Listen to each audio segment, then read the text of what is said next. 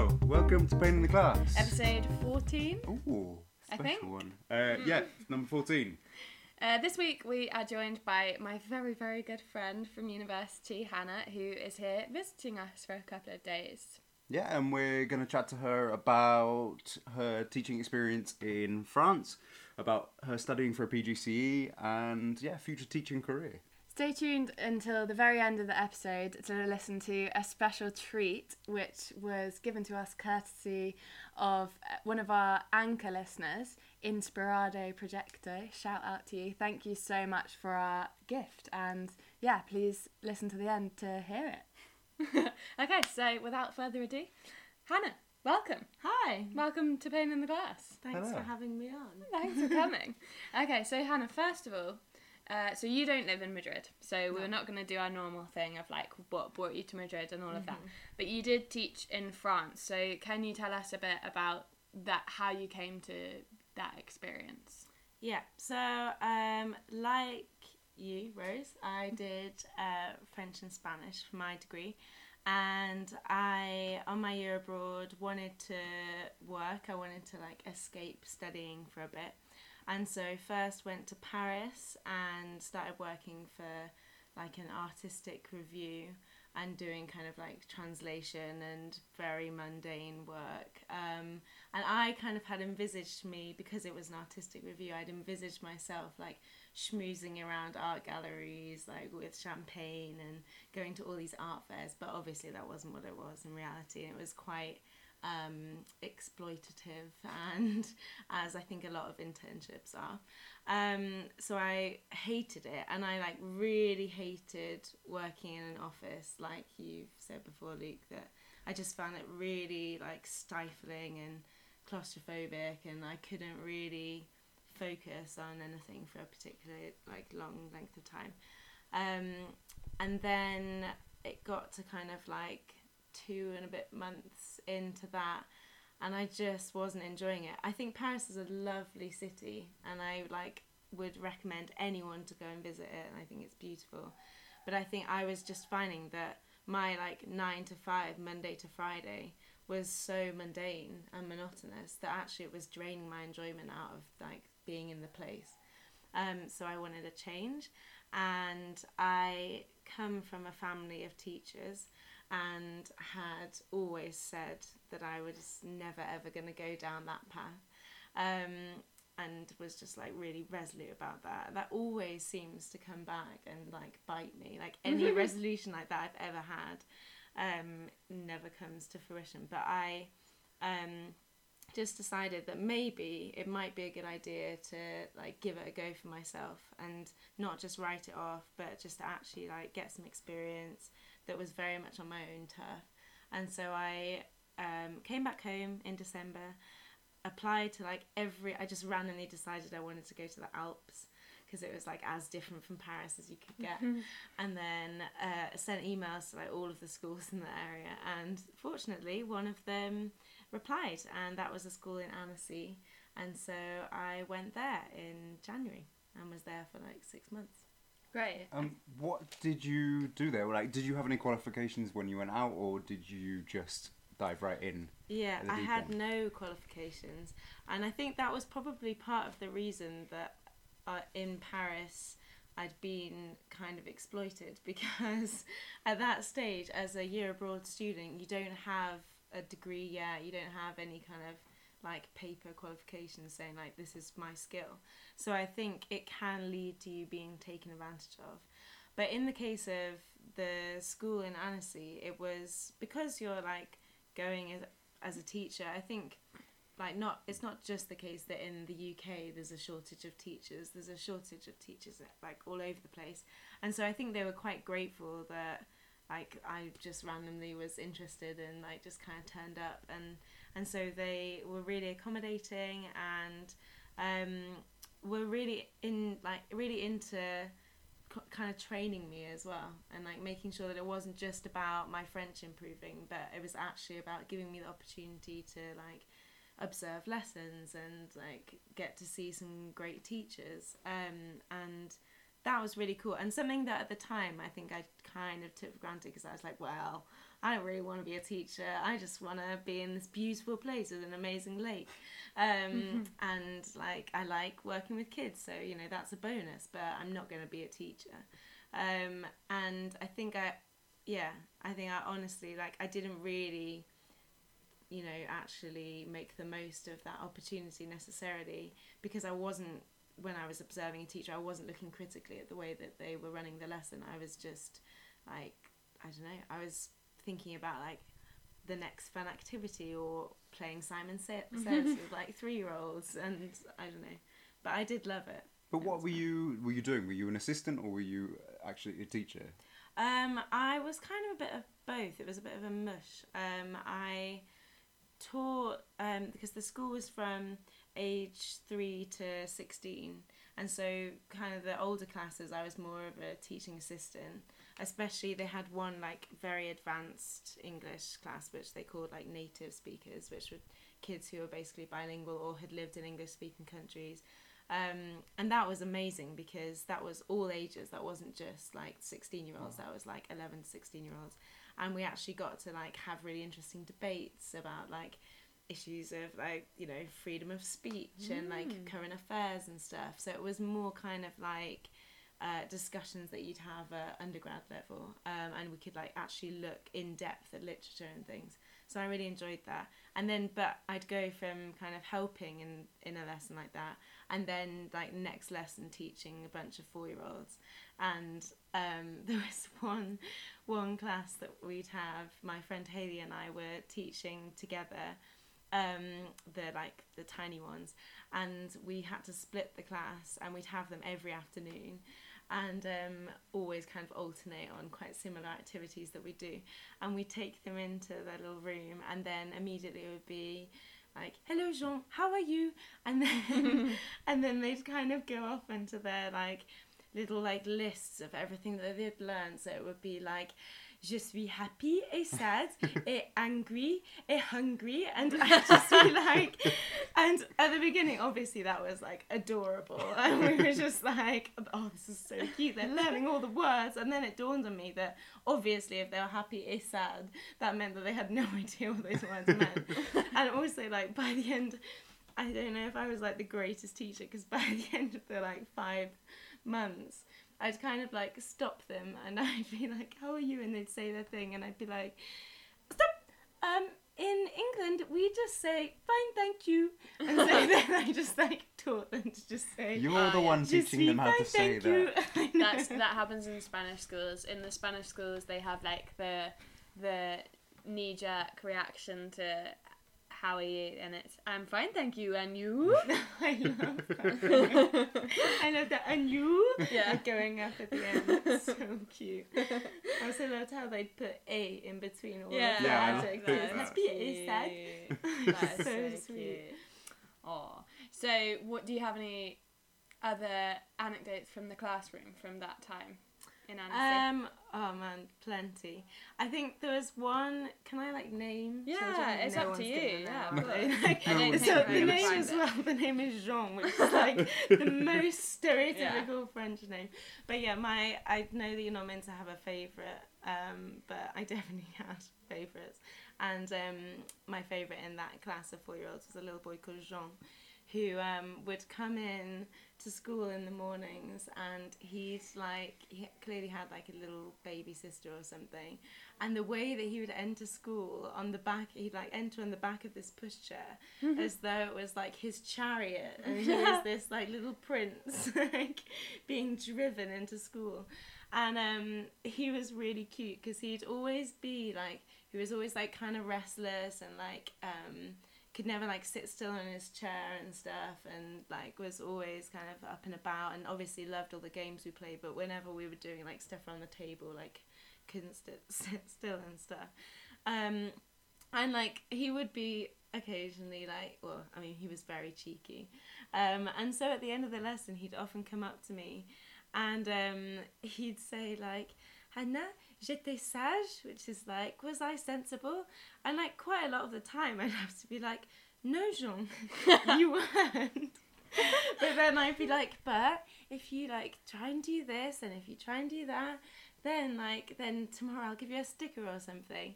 And then he'd always be like, like, can I have a little cuddle? And he was just adorable. I really loved that kid. So I think I really enjoyed like getting to know some of the classes really well, and the like variety of ages as well. Like I'd never taught groups of like, you know, toddlers and then like teenagers in the same day before. Like that was so you have a fantastic experience in that context, something that a lot of people won't get in their time as an assistant or a teacher. Which was your favourite, and has it inspired you to follow this path later on? Which was my favourite age group? That is actually tricky, because I think the age group I found the hardest to teach was probably like age 10 and 11. And I think the reason I found them the hardest was because like the tiny ones, they like don't really have a clue. So like you can just make a complete fool of yourself, and like there's zero embarrassment. Like everyone's just like having fun playing Simon Says and like find something purple and stuff like that. And then like the older ones, you kind of like, you have a rapport with them and you can be more yourself, and it just is more, it's just more like a normal relationship. Whereas then I found like in between, like age 10, 11, they're starting to see through you a bit. So like if you're embarrassed, they can tell. And like the tone, I think I have quite a monotone voice. And the best teacher that I watched, who like taught a lot of kids like from like 9 to 11, was very like kind of sing-song. She was really dynamic. Like her voice was just really, she was a very charismatic person, and that was really like challenging for me to watch, because I was like, I don't feel like I have that much presence like that can captivate these kids and make them feel like I'm like sort of taking them on an adventure with language. But I think rather than look at, because my mum's a primary school teacher, and I think whilst I loved teaching, especially the younger ones, it's so exhausting. Like it's physically so draining in a way that it just isn't like teaching secondary school kids. And I think that was something that I felt like I don't know if I'd actually be able to sustain that. But also like I love languages, and I think that I would, you know, when I was in France, I was teaching English, so it was kind of like actually weirdly different, because I just thought, oh, well, you know, I'm teaching English as a foreign language. I do foreign languages as a degree. It's going to be the same thing. But obviously, like, I'd never learn English the way that, like, a French kid will learn English. Like, it would be very, like, the grammatical phrases and, like, terminology that I know in French and Spanish, I'd never learn in English. So I actually found it really hard to explain that kind of stuff. Whereas, like, I do have a huge passion for languages, and I think if I was a primary school teacher, I'd obviously be teaching them, but amongst other stuff. Whereas I really want to like share that passion, and like even if it means, you know, there'll be some children who would like absolutely love languages and will want to go on and study them, and there'll be some kids for whom it's like not their thing. But I'd like thinking that I can have the opportunity to like try and open their eyes a little bit to the potential, even if they go, oh, you know, like that's really cool, but like it's not really my thing, but I can see why that's cool and why you like find that inspiring. But you wouldn't want to do that from a young age where you couldn't captivate their attention. Yeah, but the thing is you can't really in the UK. Yeah, I know. Like it's not the system. Yeah, I think it's difficult. One of my like, obviously I haven't actually taught yet, so like I mean this is like the extent of my experience is like a 6-month stint in a school in France, and then a little bit here and there in the UK. But so I don't know masses about what I'm talking about. But I think one of the things that kind of frustrates me a little bit about the way that I learned languages was that in the UK, like speaking is like hugely built up to be this like massive thing, and so you do a lot of kind of like groundwork, learning vocab and grammar and stuff before you actually get to speak. And so the ethos is very much like when you speak it's going to be a big deal, so you better get it right. And then it's kind of like huge fear, even at university level, like especially of getting it wrong, level. like of like doing the, you know, like it being the wrong answer. You'll say something and people will laugh, or you'll look stupid, and obviously, like, the only way that you learn, because speaking is such it's such a spontaneous thing, the only way that you can learn is through trial and error and just giving it a go, getting it wrong. Like I said on my Euro, but like I just lived the whole year in like a perpetual state of embarrassment. And I said at one, because I have very pale skin and like burn like that, like so quickly, I said to my friend that I was like, j'ai un cul de soleil, which is literally like, I have a sunny ass. So like, and what I meant to say was, j'ai un cul de soleil. Rose can do it better. So literally, like, we had half an hour of one of our conversation classes at university where our conversation teacher tried to teach Hannah the difference between between like arse and then like hip, or is it like cul and cou and cou. And I still, 4 years old. You should send that to your conversation teacher. It's literally so, and it was just Rose sitting there and me just going, like over and over again, just being like, ass, like to this like French woman who was like, I think she enjoyed it. Oh man, she's probably at home right now telling her friends like, and one time I taught this girl who, and she was just going, she actually had perfect pronunciation, but I just thought that I'd make her do it just for fun. Hilarious. But but like it's that kind of thing where what I meant to say was that I had sunburn, which is like obviously very different. But it's we have all been there. Yeah, and you just have to learn like that. My real downfall in Spanish is that I sometimes ask for an iced tea pescado instead of like durazno or whatever. Like so I ask for a fish iced tea instead of a peach iced tea, and it's happened a few times and it's so embarrassing and everyone obviously bursts out laughing and I'm just like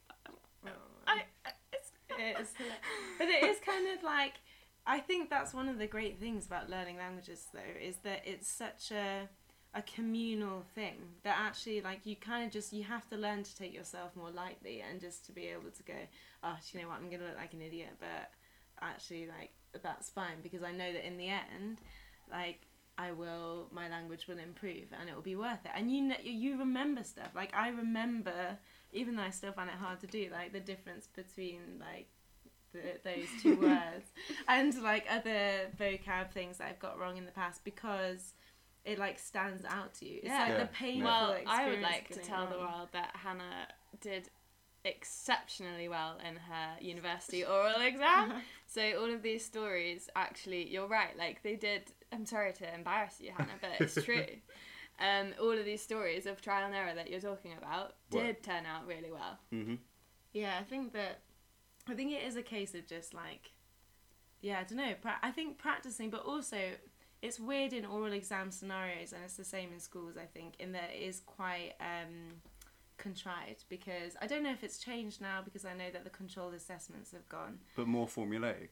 Like as in you kind of know what the questions are going to be, especially for like, our like final orals were a dissertation, like a kind of viva thing. So obviously we really knew our topic. What's a viva? Like an interview about the thing that you wrote. Yes, and a kind of like interrogation on it.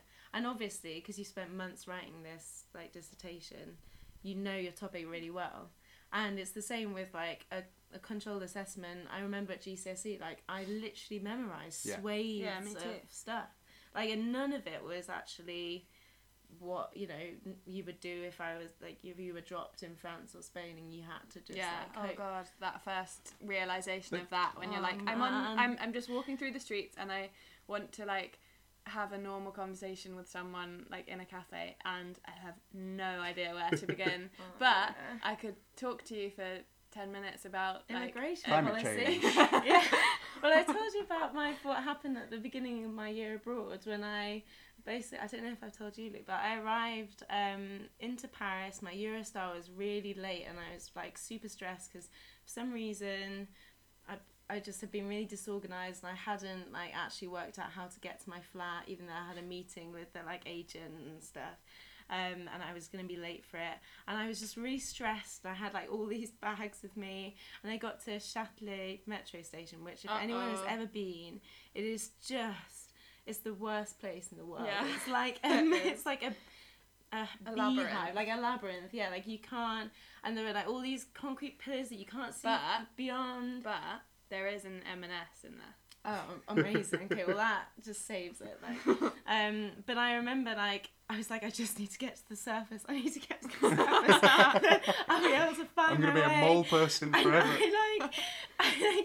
I found my way at this escalator, and then the first thing that happened, I rose to the surface. I was like holding back the tears because I was like, I don't have anywhere to live. Like, I'm not gonna find my flat. And this like Médecins du Monde man. Médecins du Monde is a bit like the British Red Cross or something like that, like a amazing like charity.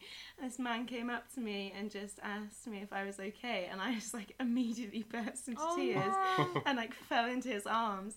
And the first words of French that I uttered on my year abroad after years of studying French were "Je suis d'Angleterre," which is like, I'm from England.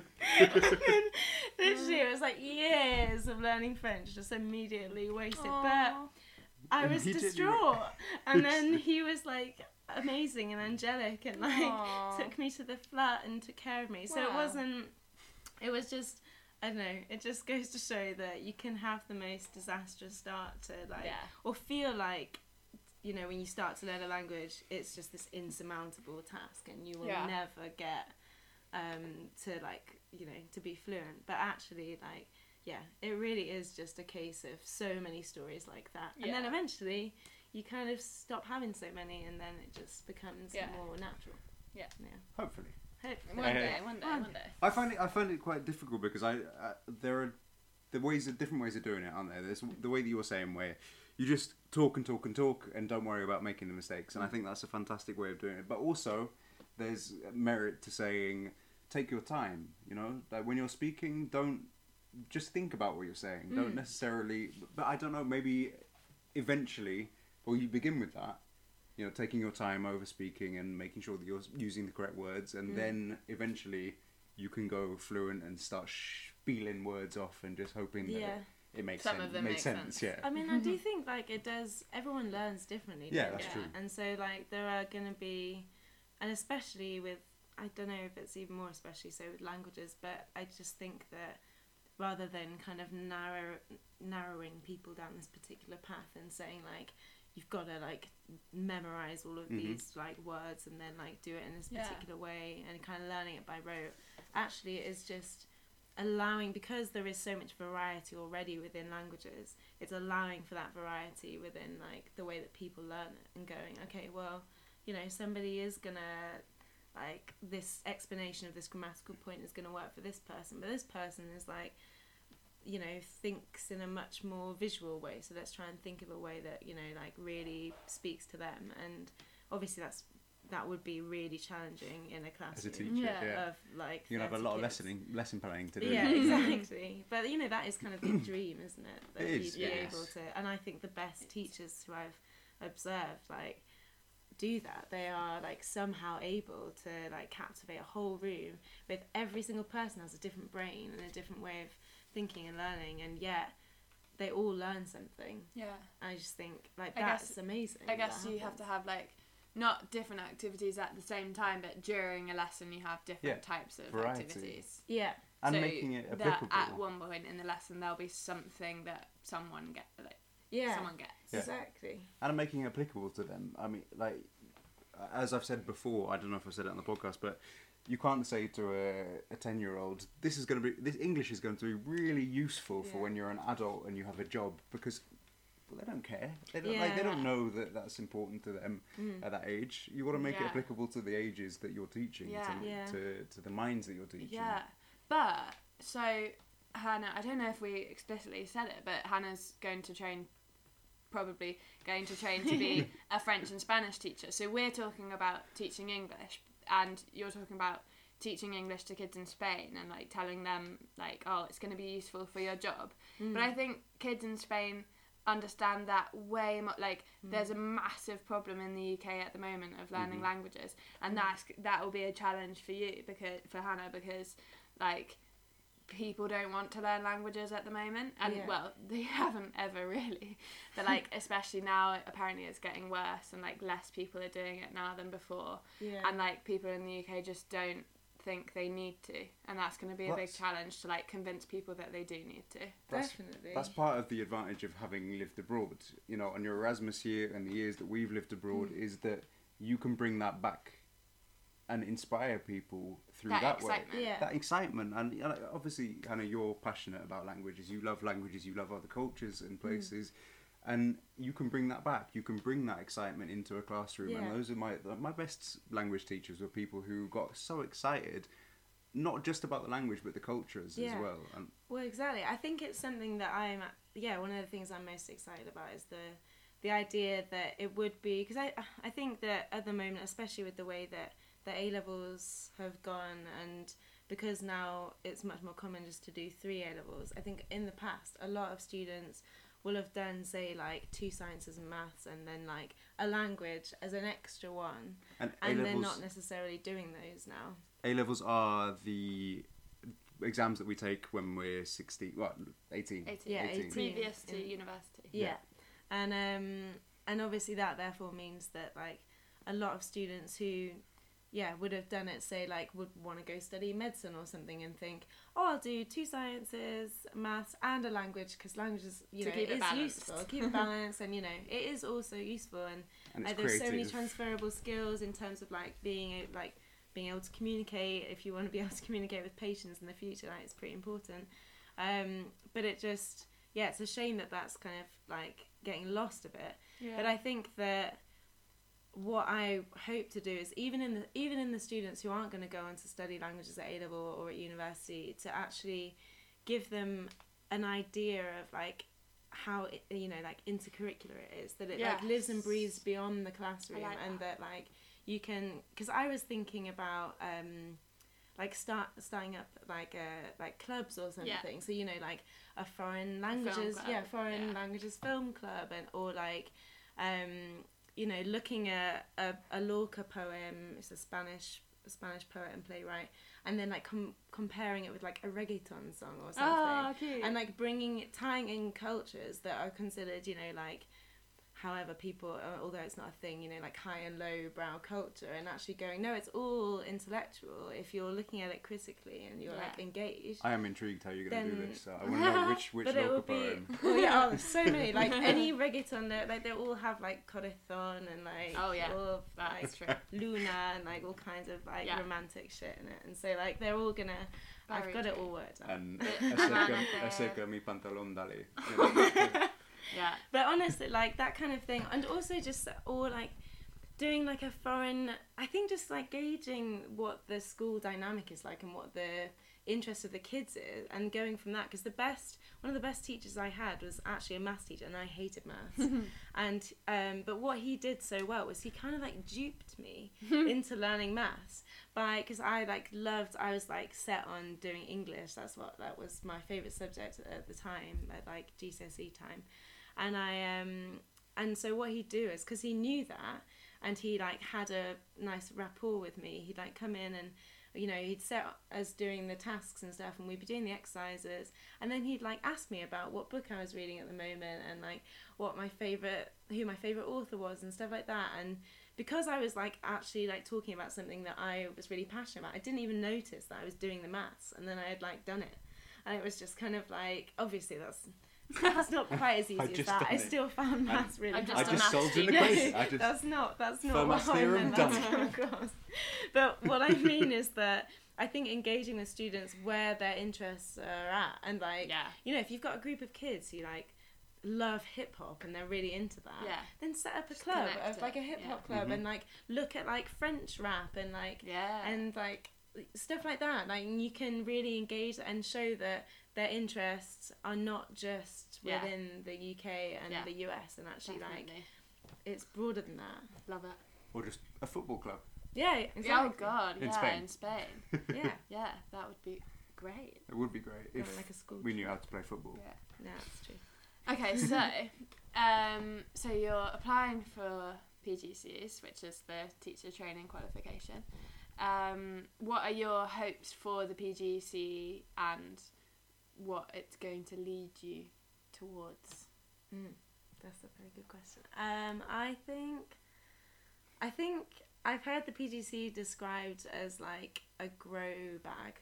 Like it's just going to be like a very intense year where you're going to like learn so much, and it's going to be like a mush of both kind of theoretical learning about teaching and the way that people learn, and like the methods that have been developed over time, and like how we can pick those apart and work with them, but also then like putting them into practice in the classroom. So I think something that I'm really excited about is going into a classroom like kind of couched in this like framework of like research, and like having discussed things with my peers and with like people who are at the forefront of their field in researching like education and stuff, and actually being something that's an exciting discussion and will then inform my teaching. Because I think the times when I would feel like I was flailing, I think, is if I just feel like I'm going in and I'm like trying to make it up as I go along, which sometimes university does prepare you for really well, because you have to do a lot of blagging. But that obviously is not what makes a great teacher. A great teacher is someone who is thoughtful and actually like cares about their responsibility. And wants it to be fun and engaging and creative and inclusive. And so I would love for the PGC to give me a good, obviously I don't expect after a year, I don't think it's possible after a year to be that kind of a teacher, but to give a kind of good foundation so that when I go into my first teaching job, I like have something to aspire to, and I'm kind of thinking along those kind of critical lines already. Yeah, I completely agree with you. I think it's a fantastic tool. It arms you with the correct tools. But I've also heard from a lot of teachers that as soon as they get into the classroom, everything they've ever learned just goes out the window. And because it's so difficult. I mean, you can learn all the theories. You can have every single theory at your disposal. But when you get into a classroom, you've just got to gauge what the students are like. I mean, you have so many different personalities, so many different styles of class that it's very difficult to apply all the theories or the same theories to the same students, the same class. And also when you're working, because you'll be in a secondary school, like when you're working with teenagers, I mean, that comes with all of the problems that teenagers have. That you had when you were a teenager. Yeah, and like you know, it's not always about the subject. It's sometimes about like the friendship problems they had during lunchtime, or like... But I'm assuming, as Hannah said, that's what a PGCE would help you learn. I mean, it's going to be some psychological theory as well as pedagogical. I hate that word. So, you've got to learn how to say it before you go. Pedagogy. Pedagogy. And okay, it's not pedagogy. Pedagogy. I am a linguist, as I would have you believe. But yeah, I definitely think, and also that like that element, the pastoral element, is as important as well, like to the education of a child. Like that, I think that's something that's often neglected. We just think, oh, okay, the academic stuff, that's what matters, and actually, like that's a fraction of like, you know, like a huge like gamut of like knowledge, and that is both like vocational and like and emotional, and like they're all different versions of intelligence that make up a person. And it's kind of like, you know, there's not one that's better or more important, and we need to work to like nurture all of them, I think, in order to give people a really good kind of like basis to then enter into adult life. Yeah, absolutely. I mean, a lot of the teachers I've worked with have said you've got to be a combination of a parent, a friend, a psychiatrist, a psychologist, a therapist, and also an educator on the side. It's okay. It comes last. Exactly. Yeah. And it's a tough job. Yeah. But it's an exciting one, and it's something that gives you a lot of diversity and just fills you with joy. At the end of the day, that's the wonderful thing about it. It might be difficult at times, but you see the progress, you see people develop, you see young people coming through difficult times, and it just makes you happy. Yeah. Well, is there anything else we need to discuss? I don't think Or so. is I mean, it's quite difficult to ask you about your favourite day in Madrid when you... Yes. don't. Today was amazing. That's your favourite day in Madrid, right? This is your first time in Madrid, isn't it? Yeah, I've actually only been to Spain once before on a school trip when I was 14. And then the only other time I've been to a Spanish-speaking country was Cuba last summer. So I haven't actually practiced my Spanish that much, having spoken a lot about how important it is to practice. But yeah, I would love to live in a Spanish-speaking country in the future, I think, in Latin America or something. Well, we condone that. Yeah, we do. Anyone that want to give Hannah a job, then just write to us. In Colombia. All right, great. Well, thank you for speaking with us Thanks today, for Hannah. having me. It's been lovely. Thanks a lot, Hannah. Thanks. Okay, that was Hannah Roberts. Not just Hannah, she does have a second name. Yeah, we had a great chat with her, and thank you for listening, guys. So please follow us on Instagram and Twitter at Pain in the Class. Find us on Facebook, all the usual things. Yeah, and listen to us on Anchor, on Pocket Cast, on iTunes, on whatever. There are so many different ways to listen to us nowadays. Isn't the internet a great place? Right, thank you very much, and we'll speak to you next week. Bye. Now, for your delectation, we have the song. Pain in the class, pain in the class, pain in the class, pain in the class. I'm trying to teach you English here in Spain. I'm trying to teach you English again and again.